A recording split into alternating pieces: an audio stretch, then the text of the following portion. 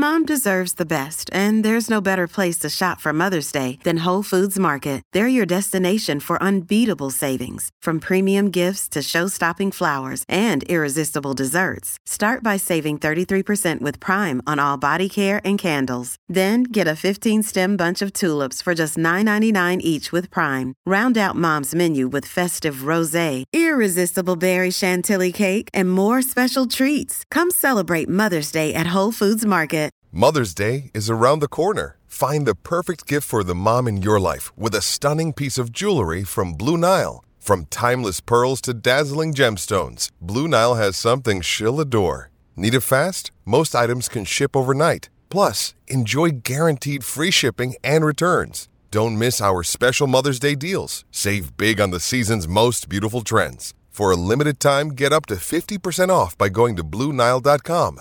That's BlueNile.com. Your brain needs support, and new Ollie Brainy Chews are a delightful way to take care of your cognitive health. Made with scientifically backed ingredients like Thai ginger, L-theanine, and caffeine, Brainy Chews support healthy brain function and help you find your focus, stay chill, or get energized.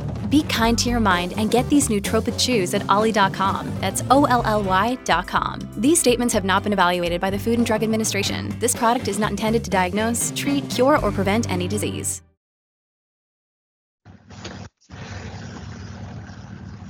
Hello, I'm Dave Hendon. This is the Snooker Scene Podcast. I'm joined for another week's discussion by Michael McMullen. The big news this week is that the Crucible Almanac has arrived, the new one.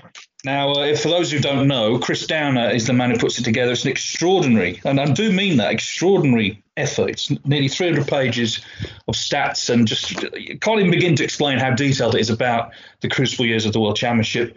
And there's a pink section at the back as well, which is all the qualifying. I genuinely can't believe there's any sporting event in the world that has a more sort of definitive record than what Chris has done. And I actually think he's managed to find some new stuff this year, because there's something in this year that I hadn't seen before. It's on page 152. Farthest progression with negative points difference. Right? Now, just listen to this. Just listen to this. I mean, we're already right into it here. It says, every Crucible champion has outscored his opponents overall in winning the title. However, there have been 5 occasions where the runner-up scored fewer points than were scored against him.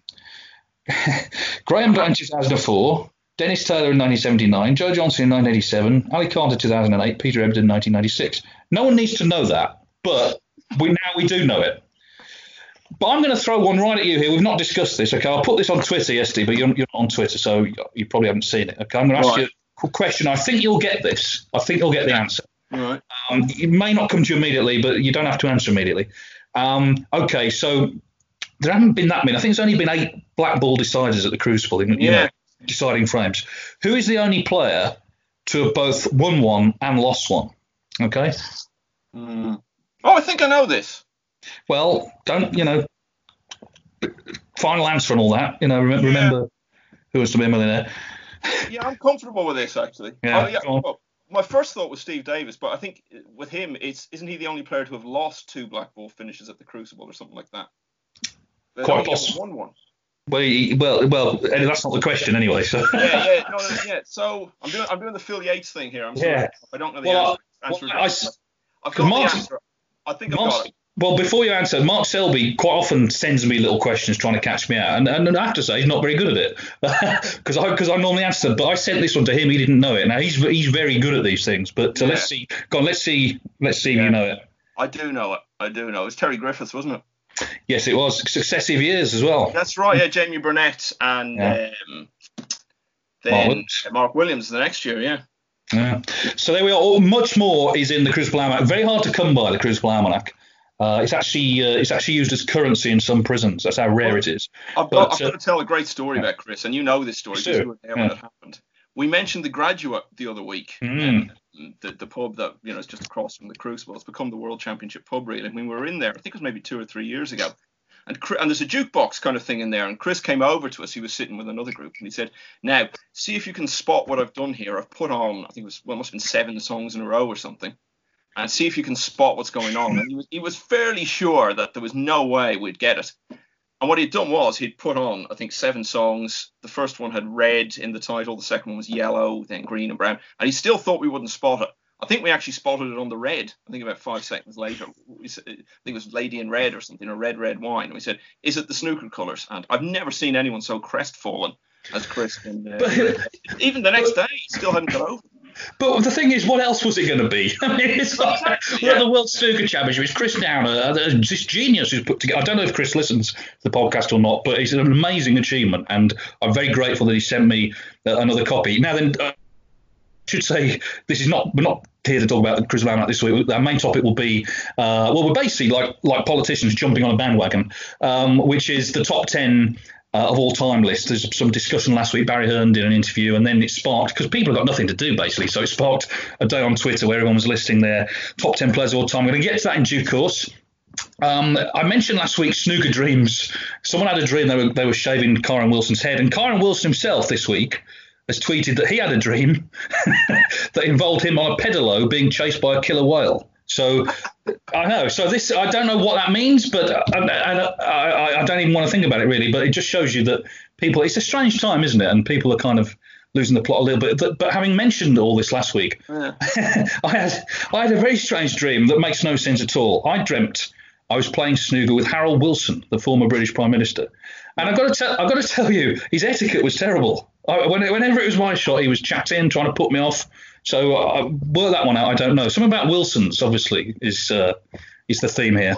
Do you know what could be going? Well, there is a bit of that. It could also be going on. Wasn't he a Yorkshireman? Yeah, I think he was. Yeah.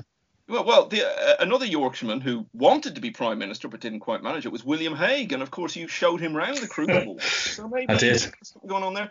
And the thing about Kyron as well, that story about the pedalo and all that, it's very reminiscent. Again, you were present for this, I think. But remember Joe Johnson once telling this story about Alex Higgins, Joe himself, and a giant rubber duck on a boat out to sea. Think about that wasn't a dream. It all actually happened. So even more remarkable than Kyron's dream there. No, I must get Joe to tell that on a podcast, because the way Joe tells stories, like just when you think the really funny bits come in, he ups the ante considerably. Anyway, we're just yakking here. Let's get on with it. The other thing I wanted to mention was Alan McManus. He has this blog which he sort of writes now and again, and he started to write a piece every week, and it is absolutely excellent. Last week he did a piece comparing Ronnie O'Sullivan and Stephen Hendry. This week he's written about what happens behind the scenes at the ITV tournaments, which of course he's part of, and very, very informative, nicely written. I don't have the address to hand, but I'm sure you can find it very easily, and hopefully Alan will continue to write it. Of course, he, like all of us, is hoping that the snooker will resume. The Tour Championship, because we're supposed to be at back in, March now, isn't it? And we're waiting to see. There's been a few developments. Barry Hearn did an interview with our friend Nick Metcalf from the Metro, in which he said, Barry, this is, he's 90% certain the World Championship will happen. Now, I'm sure Nick can confirm this. I think the interview was done before the announcements on Sunday by Boris Johnson. So whether that will affect it, I don't know. But I do know, I'm just speaking to people, WST, that they are working hard at the moment and very confident they can get snooker on. At the moment, according to the new regulations, the earliest sport in the UK can resume is June the 1st. Of course, the Tour Championship and the World Championship at the moment are scheduled for July into August. Obviously, it's dependent, I guess, on whether the rate of infections is kept down. Interestingly, though, yesterday, the government furlough scheme, paying people's wages, was extended until October, which suggests that, they're not necessarily confident that things are going to drastically improve in the next few months. So it may be a slow process. We keep our fingers crossed. I'm told there may be some announcements in the next week or so we may discuss those next week. Could you use that furlough scheme to play the World Championship and get the government to pay 80% of £500,000 to the winner? I mean, it'd be fantastic, wouldn't it? I'll message Rishi Sunak in a moment. Of course, no one had heard of until about 2 months ago. But he's the most famous person in Britain. The other thing as well, just my take on it from a very simple point of view, the big one that everyone's talking about is the Premier League football. And I mean, that's the one that's in the headlines every day. Surely the fact that it's even being talked about as a realistic possibility that the Premier League football could come back, surely that means snooker must be doable. Because, I mean, surely football would be much, much, much more hazardous in terms of the nature of the sport it is. So if that's even being considered as a possibility, surely snooker's going to be back on soon. You would think anyway, but we'll see. Well, Barry said, and let's be honest, he's got a slight vested interest. He said the two sports that he thinks are best suited to coming back behind closed doors are snooker and darts. Now, obviously, he runs both. He runs both of them. But actually, you can see his point. Football is a physical combat sport. Rugby union, they're talking about coming back, which is even more physical. It's going to be hard for those sports. I think snooker, I think, is more controllable, but it's got to be safe. This is the point. We don't want to come back and something awful to happen. It's got to be safe, and if it is, then hopefully it'll happen. Mark Williams was saying he did this Instagram chat with Stephen Hendry, and he said, I don't really want the World Championship to be on without a crowd. He made the point, say it's 9 each in the first round, they bring the wall up because the other table's finished, and there's no one sat on the other side. But the other side of that is, the other option, Mark, is to still be sat at home doing nothing. He'd probably prefer that. Well, funny enough, this is the other thing he said. He said he actually, being at home all this time and not being able to go out and not being able to play snooker has made him now feel that actually, he's just going to plough on and not sort of retire if he falls down the rankings. He's going to do a Steve Davis and just sort of cling on as long as he can. So maybe it's been a bit of perspective in that sense. But it's worth saying as well, not picking on Mark at all, but there are players at the top of the list who have earned a lot of money in recent years, and they can sort of ride through this storm. Yeah. But there's players down the list who are relying on tournaments like the World Championship with big money, specifically that tournament, to potentially pay their mortgage, all their bills, to keep their heads above water. So when people say, it shouldn't all be about money, okay, fine, but people have livings to earn. And there are players, we know this down the list, who are not earning a lot of money. And if there wasn't a World Championship, it would be a big blow to them. All these things, of course, are still to be discussed, and we'll keep you up to date with any developments. Now then, let's just go to a couple of emails. Thank you for all the emails. I should say we've had a couple that I'm going to discuss at a future date because they're quite interesting and I want to devote more time to them. So Chris Bogan and Edwin O'Shea, your emails we will come to maybe next week. But we start with Scott McCarter. He's saying, I wanted to pick up something you and Michael said about which era is better. I was not here for the boom in the UK in the 80s, so maybe biased. But while the 80s gave huge exposure to the players, fact is the standard was a lot lower. I also think a lot of people watched because it was on the telly in some cases. Take my uni friends, for instance. When I tipped Mark Williams to win the World Championship in 2018, nobody believed me because he'd not been in a big event, in inverted commas, on the BBC for a long time. In other words, what he's saying is, of course, they didn't see him win the tournaments on Eurosport. The email goes on a bit longer, but what he's saying is he thinks snooker has got better, and I don't really think that's an argument to be had. It just has, hasn't it? Oh, there's no question about that. And he summed it up perfectly there. I mean, it depends on the contexts. If you're talking about what was the golden age, in terms of standards, it's unquestionably now, as you say, it's not even a discussion. But if it's in terms of the profile of the game in the UK and the status of the players and all of that, then equally unquestionably, it has to be the 1980s. I do think, though, if you go back 20 years, early 2000s, I think the standard then at the very top in terms of the players is certainly as high as it is now. Maybe not the strength in depth in terms of going down the rankings. Big difference, yeah. Yeah. But it's not like this sort of someone's flipped a switch and the standard's gone up that much. Anyway, I'll move on to Stephen Forbes. I'm going to read out. It's quite a long email, but quite an interesting one. Although on my phone the type is so small, so I hope I don't. Actually, I can enlarge it. Anyway, you can tell the preparation for this podcast it's really considerable. Anyway, Stephen writes, before I ask my quick question, I wanted to take this opportunity to say how much I appreciate the regular podcasts. I suffer in silence from depression and have been social distancing long before it was a requirement, but I always attend at least one of the major snooker events in the UK each year. I find it to be perfect means of escapism, to be completely absorbed in the atmosphere of the venues and the host towns and cities, to be transfixed during the long tactical battles or enthralled by exhilarating break building. Snooker's always been something to look forward to during dark times. Furthermore, when at the venue, I find your commentary to be an essential ingredient of the overall experience. I do, of course, ensure the volume is low enough so as not to distract the players, although trying not to laugh at certain times can be a challenge. Well, not when I'm on, because I never say anything funny. He goes Either on. in the box or out of it.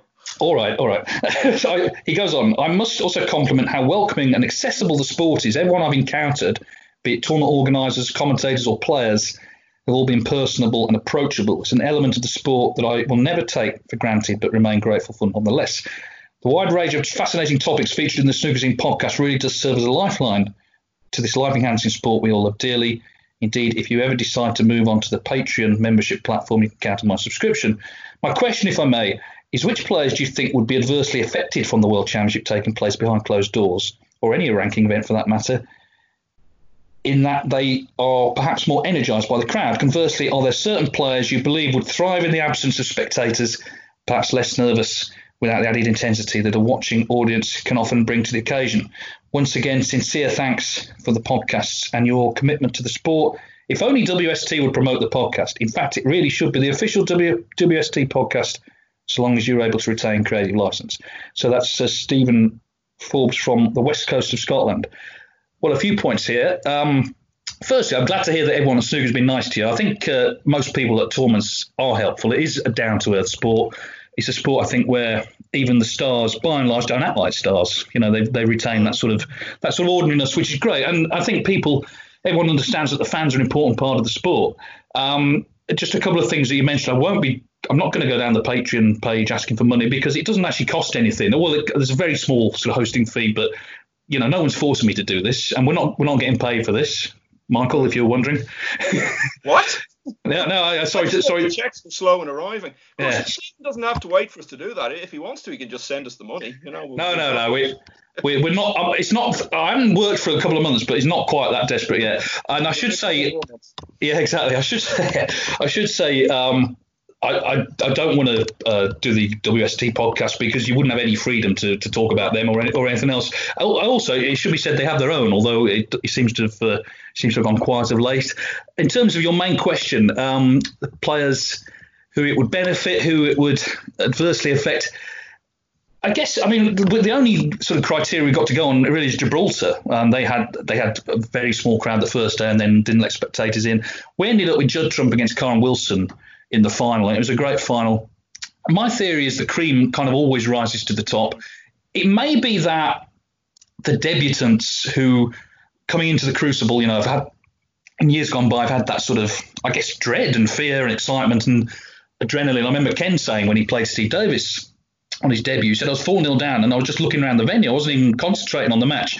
Maybe that would go away without the crowd. So maybe it would, in theory, favour newcomers. But you could also argue, I guess, that the top 16 seeds are always bang under it in the first round, playing the hungry qualifiers.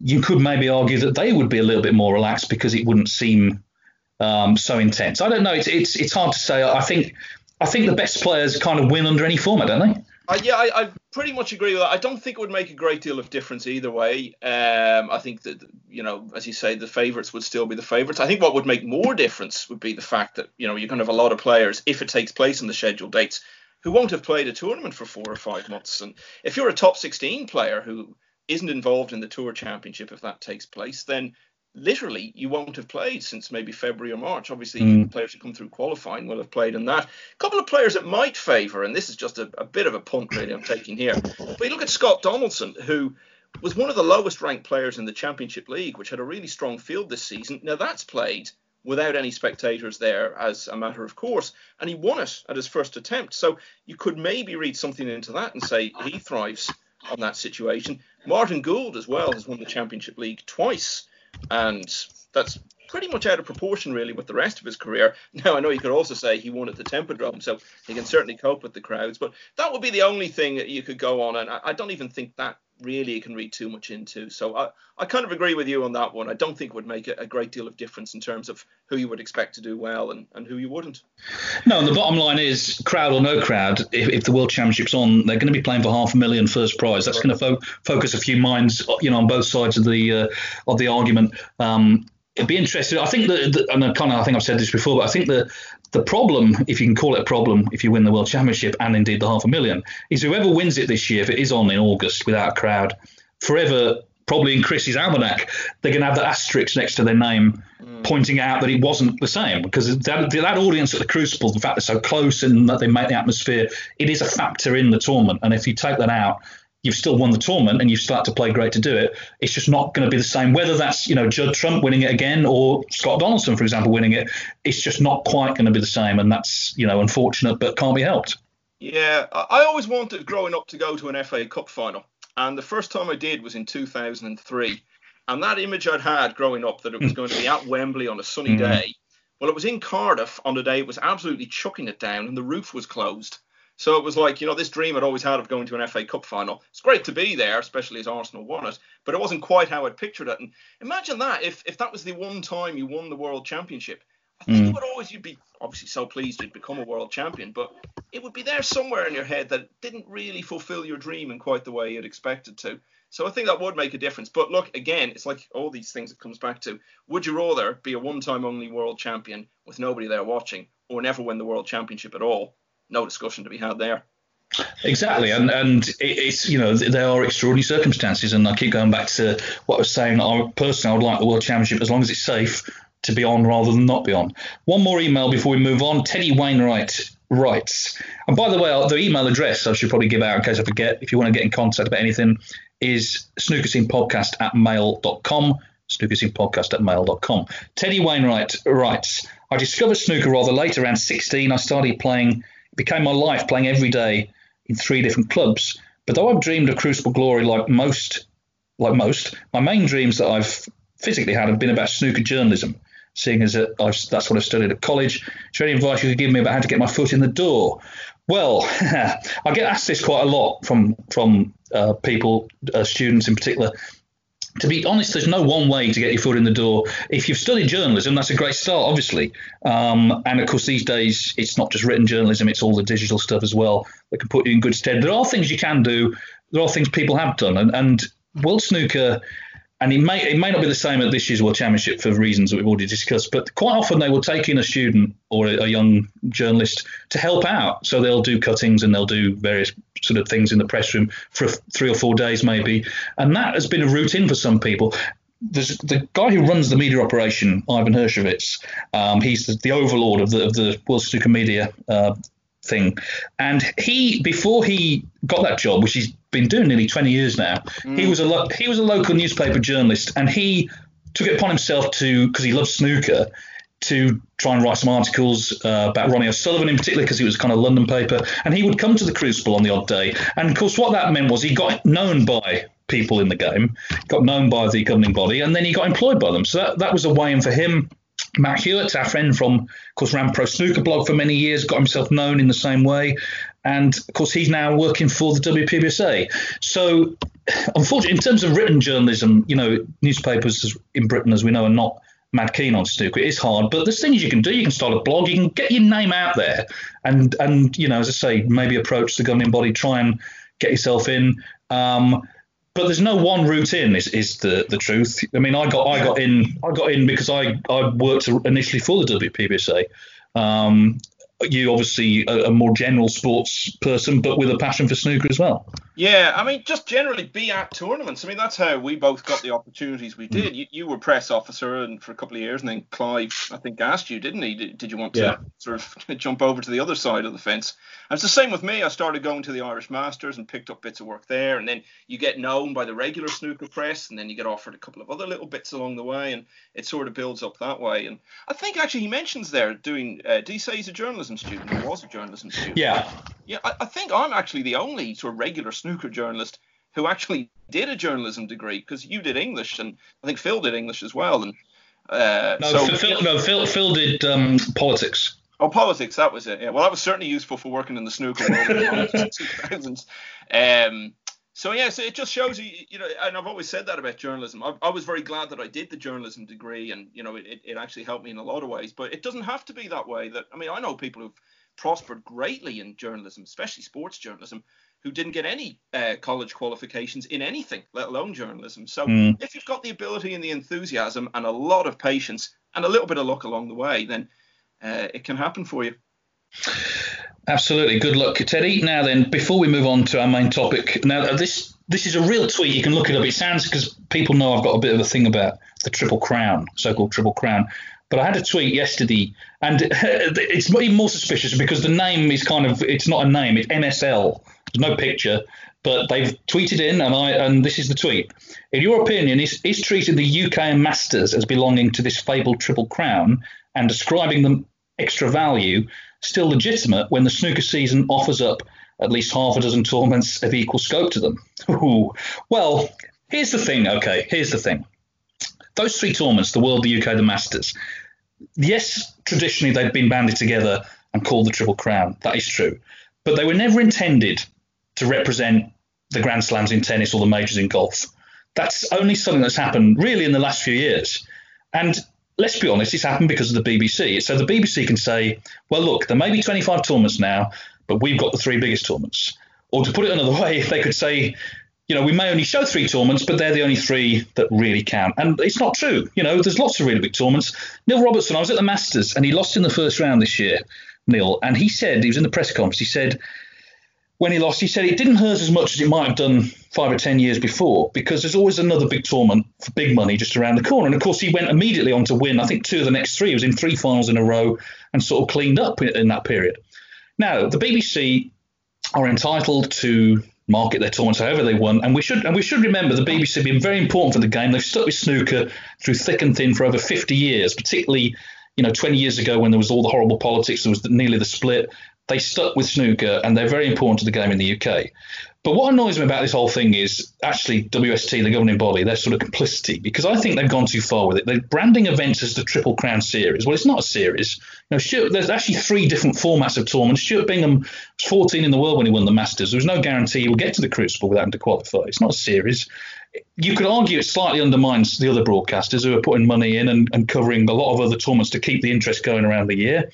And all this business of putting a little crown on the waistcoat. I mean, why not just go the whole way and just wear a crown? If it's such a walk in wearing a crown, if it's such a big deal. You don't see Tiger Woods literally teeing off wearing the green jacket, do you? Also, what does it say about what's supposed to be a global game if the governing body wants its 3 biggest tournaments all in the same country? When the BBC had 4 tournaments, they said there were 4 majors. I actually found a BBC website report when Mark Williams won the LG Cup 2003, and he said he was the first player to hold the game's 4 biggest events since Stephen Hendry when it was 1990.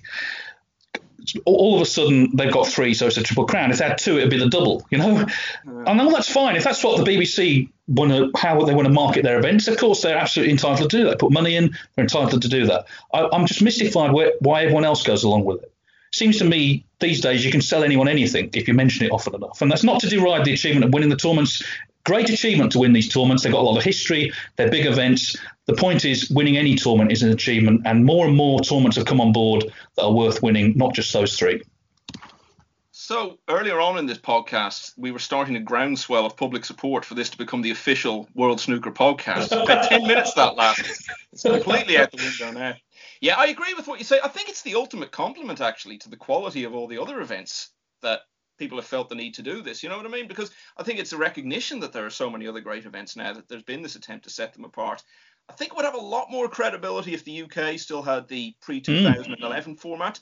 It's hard to see now, apart from the obvious history, how the UK is better than or even equal to some of the other tournaments outside of it. So it's a very fair point, and I think it's just something that's been said so many times now that people sort of assume it's something that's been around forever, but it absolutely hasn't. And there have been various attempts to do this over the years, and I think it was when Peter Middleton was in charge of what was then the WPBSA, or maybe WSA as it was at the time. He decided there were going to be 4 Grand Slam events, and I don't think the Masters was one of them. And I'll tell you what was one of them was whatever the tournament in Thailand was called at that time. It might have been called the Asian Open, Thailand Open, whatever. And he gave those events extra points, which, there was no real reason to, because there was no particular reason why that tournament in Thailand was any better than, say, the Welsh Open or whatever. And that was a very short-lived thing. A season or 2 went by, and everyone sort of forgot that happened. And now there have been attempts to sort of compare it. I think it was like when Ronnie got to maybe 18 Triple Crown events, as it were, and people were saying, he's level with Jack Nicklaus, and he's a few behind Serena Williams. I mean, as Clive says, how many apples make an orange, So it is a bit contrived, but it's something that seems to be here to stay, largely because the governing body are now very much behind it all, as you say, with the whole Triple Crown series. And it's something that even the players talk about now in that sense. But look, we'll come back to what Ronnie O'Sullivan said the morning after he won the World Championship for the first time. He had won a lot of other big events. He'd won the UK a couple of times. He'd won the Masters already. The way he put it, in snooker, there's just one The Business tournament. And that is the thing. You can try to put these groups together of these are the standout events. It's the big three, the big four, whatever. Ultimately, there's one real true standout event. The Masters is coming on a huge amount. It's got its unique format, the brilliant setup it has now, and the fantastic crowds at Alexandra Palace. But as I say, it's hard to see now why the UK anymore should be included in that. And I think people who really follow the game, that they do understand that actually all of these tournaments are significant to one degree or another. And it certainly isn't just about the big three. And I think if you asked most players, would you like to win sort of 2 home nations events or, maybe 1 UK, they'd probably rather get the 2 titles. So something maybe to ask the players about at the time, how they feel about it. Yeah, Peter Middleton, by the way, who used to he briefly ran the WPSA. Yeah. It transpired he was a former spy. That's right. Which is a whole other topic. Listen, I maybe go overboard a little bit, but it annoys me a little bit because I work on pretty much every event, and they're all hard to win. They're all in their own way special, and I just feel when you get to one of the BBC events, it's kind of, I don't know, it's elevated maybe a little bit too much. But anyway, people will have their own views. If you disagree, if you agree, whatever, get in touch and tell us where we're either right or wrong. Now then, where are we now? We've been going half an hour, so it's time to get into the main topic of the podcast, which is this business of the top 10. So Barry Hearn was asked, I think, by Eurosport last week to name his top 10 players. It seemed quite a personal list. He was just saying players that I think that he'd like to watch. And this is the thing. So we're going to do our own top 10s. Yeah. But it's important to clarify what our criteria actually is. For me, it's the greatest players of all time, the 10 greatest. The main part of that is the actual achievement of what have you won. That's the main thing. Obviously, other things come into it as well. Influence and importance is part of it. Also, special circumstances, maybe where you've come from and what you've achieved. But the main thing is achievements. I think we're all sort of drawn naturally to the eye-catching players as well. Maybe they get extra points, but it's not the 10 players, for example, that I'd most like to watch. If it was, I'd put Tony Drago in there. Equally, it's not the 10 players who I like most as people. It's not about that. It's about the careers. It's hard to compare eras. At the end of the day, people get very angry about this stuff. It was quite an intense discussion last week. At the end of the day, it really is just a pub argument. Of course, at the moment, we can't go to pubs, so we're having to do it. We're having to do it on this podcast. So I'm going to start. I'm going to do it in reverse order, 10 to 1, very briefly. Explaining why. But here's the thing about this argument. Actually, personally, I think the top 5 is really easy to come up with. I think the top 5 players in some order, the order is up for grabs, and we'll get to it in a moment. I actually think if those 5 are not the top 5, then maybe have another look. But anyway, here's my top 10. One final thing to say before I launch into it. Always with these things, it's about who you've left out. That's the first thing anyone says is, why not so-and-so? The answer to that is because I've had to pick 10 names, not 15. So these are the 10 I've come up with. Number 10, Jimmy White. Jimmy White's career obviously has, in recent times, come to be defined by not winning the World Championship. Jimmy White won 30 tournaments of various types, big and small, Masters included, UK Championship, 10 ranking events. And for a period of a good few years, he was probably the second best player in the world behind first Steve Davis and then Stephen Hendry, of course. And of course, being second best player in the world, when you get to the Crucible, means you're going to be runner-up. I think the World Championship maybe throws too big a shadow over the rest of the sport. And okay, he didn't win it, but he got to 6 finals. That's not bad going. And he was a fantastic player in his day. He was one of the first players to really entertain in sort of important moments in matches. He was the Judd Trump of his day, I guess. And yeah, he's in my top 10. We did a thing last year, myself, Alan McManus and Hector Nuns for World Snooker on their YouTube channel, where we had to pick the top 10 of all time. They gave us 20 names, we had to pick from those. And Jimmy was wrestled out by the other 2. Well, I'm wrestling him back in. He's at number 10 for me. Number 9, Neil Robertson. Now, Neil has won, I think, 18 ranking events. He's won at least one tournament every year since 2006. He's come as well from Australia. He didn't have the sort of traditional British upbringing with all the tournaments and all the clubs and everything. And he has achieved beyond his wildest dreams, really. World champion, he's been world number 1. What hasn't he won of any importance? And I think coming from another culture and making it in the way he has kind of enhances his status as well. Also, of course, that 100 centuries in a season, I mean, that gives him points. So he's at number 9. Now then, when I was thinking about doing this, the first question I asked myself is, has Judd Trump earned his place in the top 10 yet. And he has in my list. He's at number 8. Of course, he's still only 30. He could easily rise up this list. Equally, he could fall back if he doesn't, keep on doing the business. But you look at what he's done, 17 ranking titles. I know there are more tournaments now, and that's why comparing eras is difficult, but they're not easy to win. And to have that incredible sort of clarity of mind this season as world champion, to step up and say, okay, I've become world champion. I'm not going to rest on my laurels. I'm going to try and clean up. And having done that, very, very impressive. His ability is beyond question. His talent is so eye-catching. And I think from what he's achieved so far in his career, he absolutely deserves to be in this top 10. So he's at number 8. Number 7 is Ray Reardon. Now, obviously, he played in a different era with fewer tournaments when the game was different and the standards, you could argue, were not as high. But he was the best player by far of that era. He couldn't have done much more. He won 6 world titles. He also won a lot of kind of the smaller tournaments that have been long forgotten. He was, people talk about Alex Higgins in that era, understandably as the most exciting player. But Reardon was sort of headmaster figure, and he was the best player, no two ways about it. And a lot of the players that came along, particularly the Davises and those kind of guys, really looked up to him. He was, I guess, in a way, the sort of first professional. He won the first pot black. And in that era, he was the best player. So he gets in at number 7. Now, the next player, this was actually, he could have got in the top 5, but he's at number 6, Mark Selby. 3 world titles, all the rest, world number 1 for 4 years. Has a certain game, I think, that could have lived in any era because he's got different sides to his game. And for me, I can't see why he wouldn't be in the top 10. And then, as I say, the top 5 for me, I'm going to rattle through them because I don't even need to explain why they're there. Number 5 is Mark Williams. Number 4 is Steve Davis. Number 3 is John Higgins. Number 2 is Stephen Hendry. Number 1 is Ronnie O'Sullivan. If you'd asked me this 5 years ago, Hendry would have been number 1 for me. I just think O'Sullivan, his longevity, actually is perhaps the deciding factor for me. I know Hendry's won more world championships. They're level on ranking titles.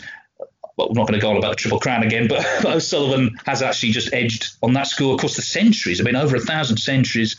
And I just think about some of like the breaks he's made. I mean, he made that maximum against Ding at the Welsh Open a few years ago, and that last red that he potted left-handed, and just what he's been able to do as a snooker player, I think actually does put him above all the others. So just to clarify my top 10 again, number 10, Jimmy White, 9, Neil Robertson, 8, Judd Trump, 7, Ray Reardon, 6, Mark Selby, 5, Mark Williams, 4, Steve Davis, 3, John Higgins, 2, Stephen Hendry, 1, Ronnie O'Sullivan. Over to you. Yeah, well, we've actually got the same 10 players, which I thought might happen, but they're in a different order. And we didn't originally because I'll say that I had Ding Junhui at number 10. Now, and I looked at my list and I actually realised there are only 10 players, who've won 10 ranking events. And they were the 10 players I had. Ding obviously is one of those. But then I had a bit of a rethink, and it was someone you were talking about at great length there, Ray Reardon. There's absolutely no doubt if there'd been anything like the same level of ranking event action in the 70s as there was in the 80s, Ray Reardon would easily have won 10 ranking events, probably 20 or 30 in fact. And okay, the standard in the 70s was nowhere near as high, but it was starting to come up, and he was such a fantastic competitor. You described it well there, the sort of influence, the impact he had on his opponents and other players. So I think on that basis, he deserves to be in there at number 10. And the fact that he was still a very good player well into the 80s, actually, getting to the world final in 82, winning a ranking event. I think he was 50 by the time he won that, when we'd really moved into that 80s era. So I think he deserves his place, so he knocks Ding out. The other player who was very close to getting in, incidentally, was Sean Murphy, but couldn't quite make the case for him being part of it. Jimmy, again, I absolutely agree, and in fact, I've put him one place higher at number 9. I mean, you think around, people think of him as an 80s player. He was far better in the 90s. And in 92, you say Jimmy White 1992 to people, they'll think of two things. They'll think of the maximum, and they'll think of losing the 10 frames in a row to lose the final. But he won 4 ranking events that year at a time when that was unbelievably hard to do. Neil Robertson, number 8. Well, you've outlined all the things with him there. Absolutely, he deserves to be in. Judd Trump, again, I've put one place higher than you. I've got him at number 7. And you said if you've been doing this list 5 years ago, you would have had Hendry at number 1. I'll predict now, if we're doing this again in 5 years' time, hopefully the lockdown will be over by then. If we get back to regular tournament action, no guarantees, but my expectation is Trump will be much higher on this list. I'd say he could be 4th, even 3rd, because that's what I anticipate he's going to do. You consider he's won what was it, 9 ranking events in about 16 months. I mean, that's just a staggering achievement. And he didn't win any of them scrapping by any means. He played brilliantly in pretty much all of them. Now, this is where we diverge a little bit, because you said maybe have a look again if these aren't the top 5. Yeah. Well, they're not on my list. But I'm not going to look again, because I did actually think about this for quite a while. So I've put Steve Davis at number 6. And I'll tell you why I've done that, because I've put Mark Selby then at number 5. I just think Selby is a player who is very, very like Davis in the way he plays the game. Brilliant all-round game.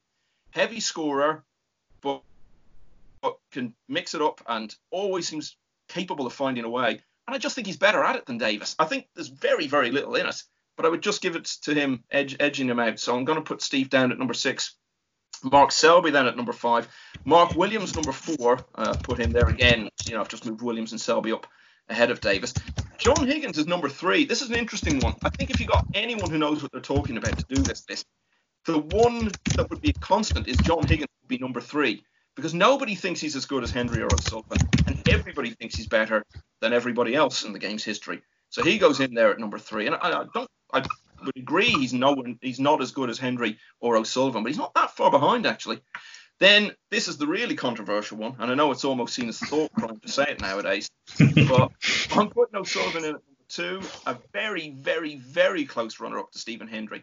And to me, I still just put Hendry at number 1, because, the reason I think Hendry still holds that record, he got the 7 world titles playing the way he did with magnificent mental strength, saw him through on so many occasions. I think the reason O'Sullivan hasn't got the 7 is because he doesn't have the same mental strength. We've seen him crack at the Crucible a number of times. 2006 against Graham Dott, he cracked there. I think he definitely cracked under the pressure of Mark Selby coming back at him in 2014. And the most obvious example to me, and there have been quite a few of them in recent years, was against Ali Carter a couple of years ago. I think Carter completely got to him, and that was why he lost that match. And that, for me, is just the one thing that makes a little bit of difference.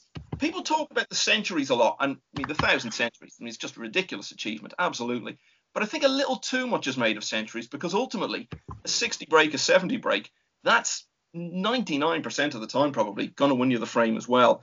And I don't think there are any stats in it, but certainly you look at Hendry's World Finals, my memories of them are that he was making those sort of breaks on just the same regularity, if not more, than O'Sullivan was in the World Finals he won. So I think it's very close between those two. I just narrowly put Hendry ahead. I've been involved in so many of these discussions across a number of different sports over the years, and there are 2 big problems with them. One is people start to talk about it as if there's a definitive answer. One person is right, someone else is wrong. It's not. It's only a matter of judgment, and the value of your judgment depends on how much you know about it. And also the other thing, I remember a few years ago being involved in a much wider debate.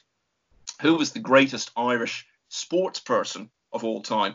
And it was going along quite well, and it was developing into a good discussion. It was happening over a dinner at a friend's birthday, and we got about 3 minutes into it, and then one guy sensed he was losing the conversation, so he started to impose these sort of arbitrary rules on the debate, then declared himself the winner on the basis of those rules. So it's only ever an exchange of views. There's no definitive answer. I mean, what sport could you point to and say that there is one person who is definitely, indisputably the greatest of all time? You could say Federer. Some people might say Djokovic, because he's won almost as many major titles and has maybe won them in a harder era. That's an argument you could make. Even in darts, I've heard it said that Van Gerwen has actually taken darts to a higher level than Phil Taylor did. So people will make that argument. Very, very difficult to come up with a definitive greatest in any sport. Ultimately, all you can do is rely on your experience and your judgment. And anyway, it would be nowhere near as much fun if there was a definitive answer, because the whole point of it is to exchange views, and those are our views. So just run down the top 10 again, starting at 10. 10 Reardon, 9 White, 8 Robertson, 7 Trump, 6 Davis, 5 Selby, 4 Williams, 3 Higgins, 2 O'Sullivan, and 1 Hendry. One of the reasons this kind of discussion that I sometimes don't like is it sometimes comes down to people actually doing the opposite of what they should be doing, which is what they should be doing is celebrating these players. Quite often they're finding reasons to sort of downgrade one of them. Right. We're talking here about the pantheon of greats. Here's an interesting thing, though. So we came up with the same 10 players in different orders. These 10 players, actually, and I found this out after I wrote my list out, these 10 players are actually the top 10 players in terms of most titles won of all stripes, ranking events and everything else. Even Reardon actually is in there. He's won 24 tournaments of various sorts. So actually, we've come up with the most successful players. Now, of course, we must, though, spend just a couple of minutes talking about the players who didn't make it. You mentioned Ding there, who was certainly on my shortlist. Shaun Murphy, absolutely. Shaun Murphy, I would say, would be a good number 11 or 12 on this list. And of course, the other one that we haven't mentioned is Alex Higgins. Now, last year when myself, Hector, and Alan McManus did this thing on the World Snooker YouTube, he actually edged Jimmy White out. And the reason was that he had won the World Championship, won it twice, and a number of other tournaments. People may be interested to know, though, why he's not in your top 10, and indeed mine. Alex Higgins. I wouldn't put him even near it. I mean, he didn't win that many tournaments. That's the thing. Now, of course, he won the Masters, he won the UK, he won the World. He did the Triple Crown, as you would say. And he would probably have quite gladly worn a crown on his head playing in the arena until he pawned it for horse money or something. But I just don't think he was a good enough player to be in there. It's as simple as that. I know when at the old TSN 110 Sport website, they got a lot of the players, their own players, to come up with their all-time top 10 list. And one of them, I won't say who it was, but he had Alex at number 1. I mean, there's just no way. Now, there's a whole other thing, that the argument people always make, the impact that Higgins had. Now, if you were making a list of the 10 players who've had the greatest impact in the game's history, well, that's a different story altogether, and he's right up near the top of it. But I just don't think he's been. If you look at how good a player he was, I mean, look, could you argue that he was anywhere near as good a player as Ray Reardon when they played in the same era and Reardon won 6 world titles and Higgins won 2? I don't think you could make that argument. So I really don't see the place for him in there. And people, I think sometimes when it comes to Higgins, bring in things. They talk about all the shots he took on and the way he excited crowds and all the rest of it, and all of that is true. But that's not what the game's about. That's not what makes you great. It might make you really popular, but it's not what makes you great. And that's why he's not in the list for me, and presumably for you as well. Well, yeah, I mean, I think I feel, and this was the argument I made last year, I think Jimmy was a better player, definitely. But one thing with Higgins was, I actually think he would have won more tournaments, but he had a sort of fatal flaw in his character. And we saw this in the World Final against Cliff Thorburn. When he got a few frames in front, he would start to showboat. He had that sort of entertaining sort of gene that he wanted to show off. And that definitely cost him. It cost him in that match against Thorburn. It would have cost him at other times. And that's leaving aside the whole sort of self-destructive personality as well, which obviously did cost him. He was always known as a great safety player. This is what people don't talk about. He could actually live in that era of the Reardons and the Spencers and the Eddie Charltons. He had that great tactical game that you needed in those days. But, yeah, I mean, these are our opinions. These are top 10s in our opinions. And I feel that, as you do, that he isn't quite on the level of these other players. He would be certainly in. I mean, you said he wouldn't get anywhere near the top 10. He would be near for me, but the fact is he's not in it. Well, when I said that, I suppose what I really meant was that he wouldn't be in contention for the top 10, but he might be. We'll say something like 16, 17, maybe something like that. Definitely. And I think it's important to say as well, if you just picked up Ray Reardon from 1977 or something, and put him into today's game, it's tempting to say that he would, lose to a lot of players lower down the rankings. But you can't do that. It's a different era. In his era, he was the best player. He was more successful than Spencer or Higgins or Charlton, who were, the other big four players of that time. And as you said, he had longevity. We talk about Ronnie O'Sullivan. Well, Reardon at the age of 50 won a ranking event, still the oldest so far to do that.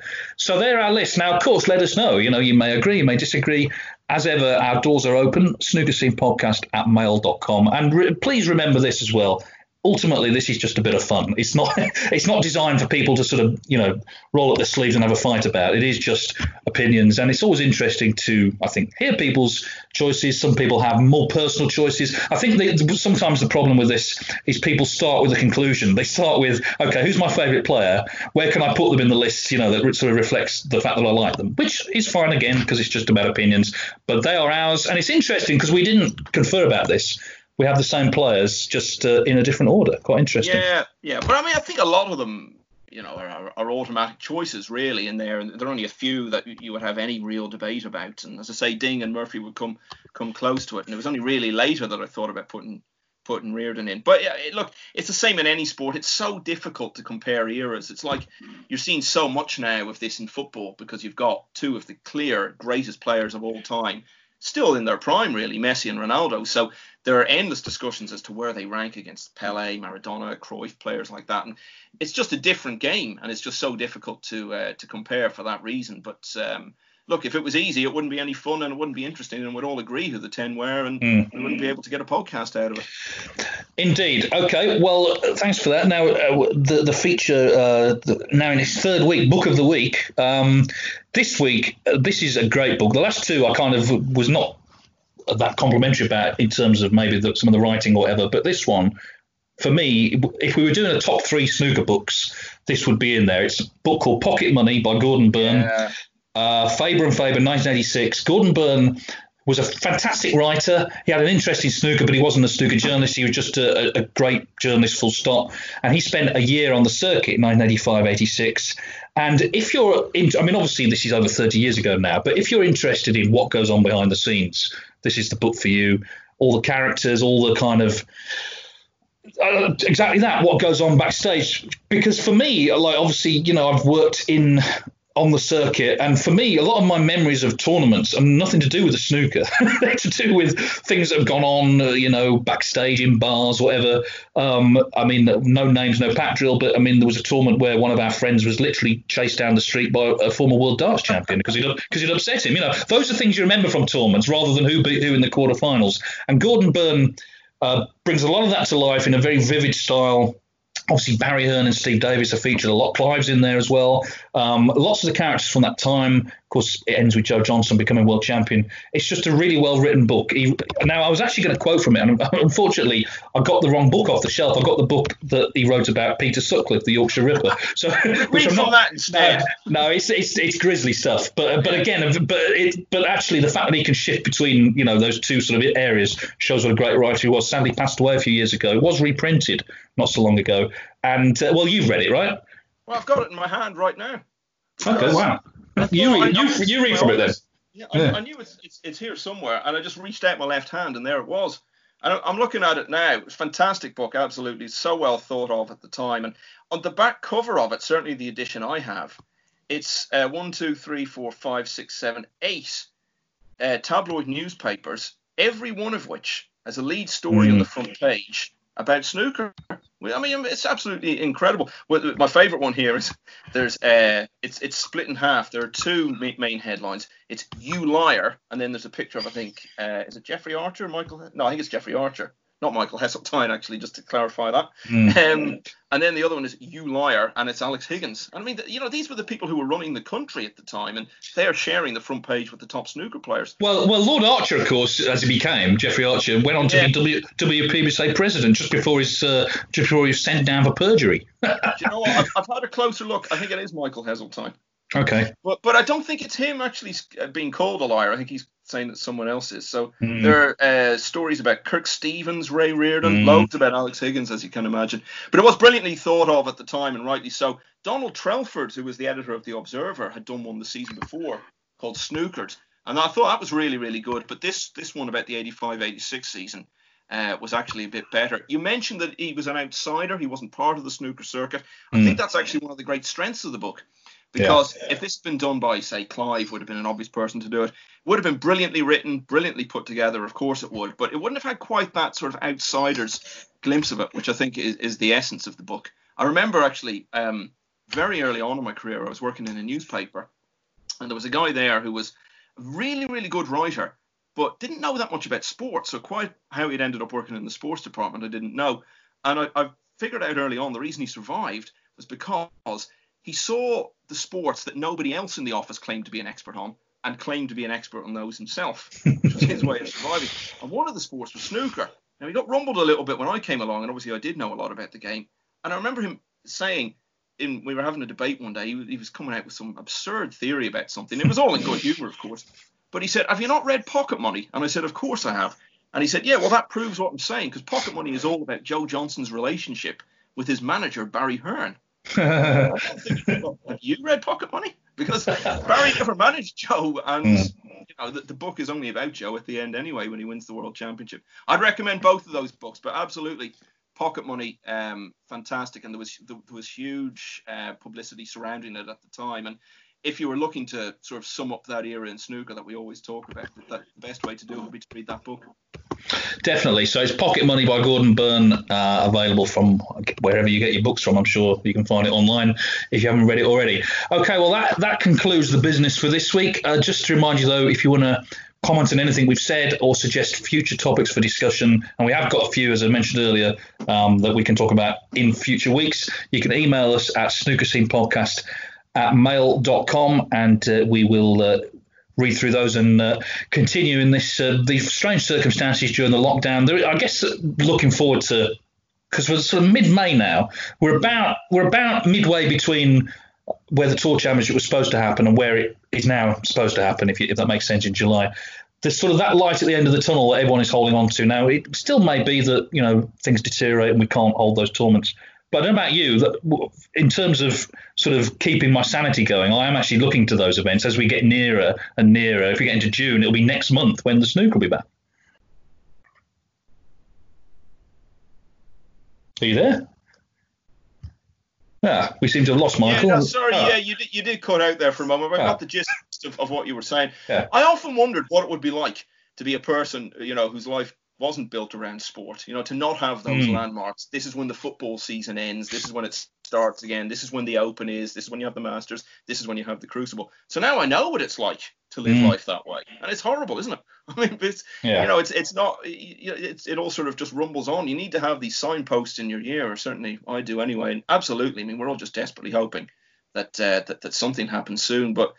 Again, I mean, there's no getting away from it, and a lot of people are trying to get away from it, I think, and you can understand why. That you can't do these things until it's safe and makes sense to do them, and there's just no getting away from that argument. So it's going to be very interesting to see over the coming weeks. I was interested to see what Barry said, that it's basically then or never with regard to those new dates for the World Championship.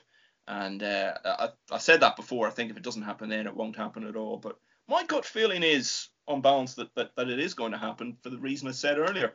That, if you're even talking about football and rugby, then surely snooker is no problem within that context. But as you say, the qualifying now, that could be the big issue. I mean, all those players in one venue. And I don't know, how do you do it? Do you reduce the number of tables and play the qualifiers over best of 7? It's like all these things. It's not perfect, but if it's a choice between that and not doing it at all, then that's maybe what it may have to come to. Well, I think possibly by the time we meet again next week, we may have a few announcements, possibly, or maybe just a bit of meat on the bones. In the meantime, we've been going nearly an hour, so we better stop now. But thanks for listening. We will return next week. Sports Social Podcast Network.